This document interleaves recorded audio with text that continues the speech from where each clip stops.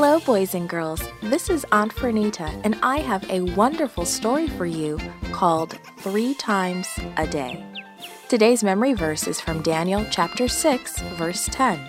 It says, Daniel prayed, giving thanks to his God. The message for today's story is we worship God when we pray. Do you like talking to your friends? You can talk to Jesus just like a friend, anytime, anywhere, about anything, just like Daniel did. The new King Darius sat on his throne surrounded by servants. These are my orders, he began. I am going to divide my kingdom into 120 parts. Each part will have a prince to help me rule over it, and there will be 3 men in charge of the princes. Daniel will be one of them. Some of the princes the king chose didn't want Daniel to be in charge. Let's get him into trouble, they whispered together secretly. We'll catch him doing something wrong, and we'll tell the king. But although they watched Daniel carefully every day, they could not find him doing anything wrong. I have a new plan, one prince announced. He huddled together with the other jealous men, and then they went to the king. Long live King Darius, the princess said, bowing low. We think you should make a new law that for the next 30 days, the people can only pray to you, and if anyone disobeys, they should be thrown into the lion's den. King Darius liked to have people bow down before him, and if the king made a law, it could not be changed. So he agreed.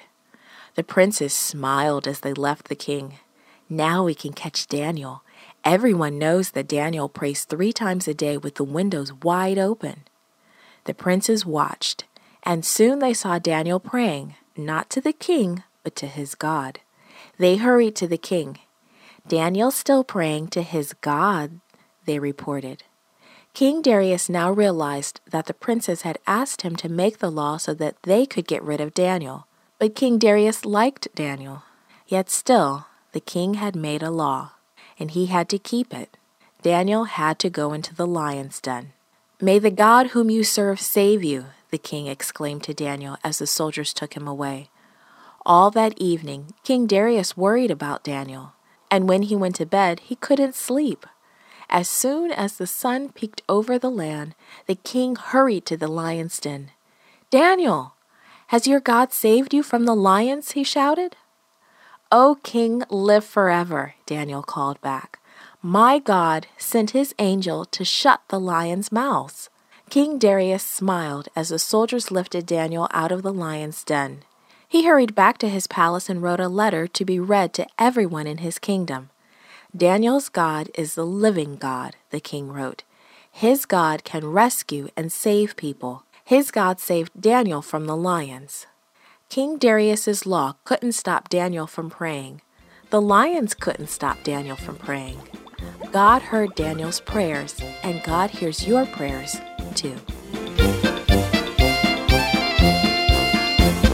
This podcast was brought to you by Gracelink.net and Studio El Piso. For more children's resources, please visit Gracelink.net.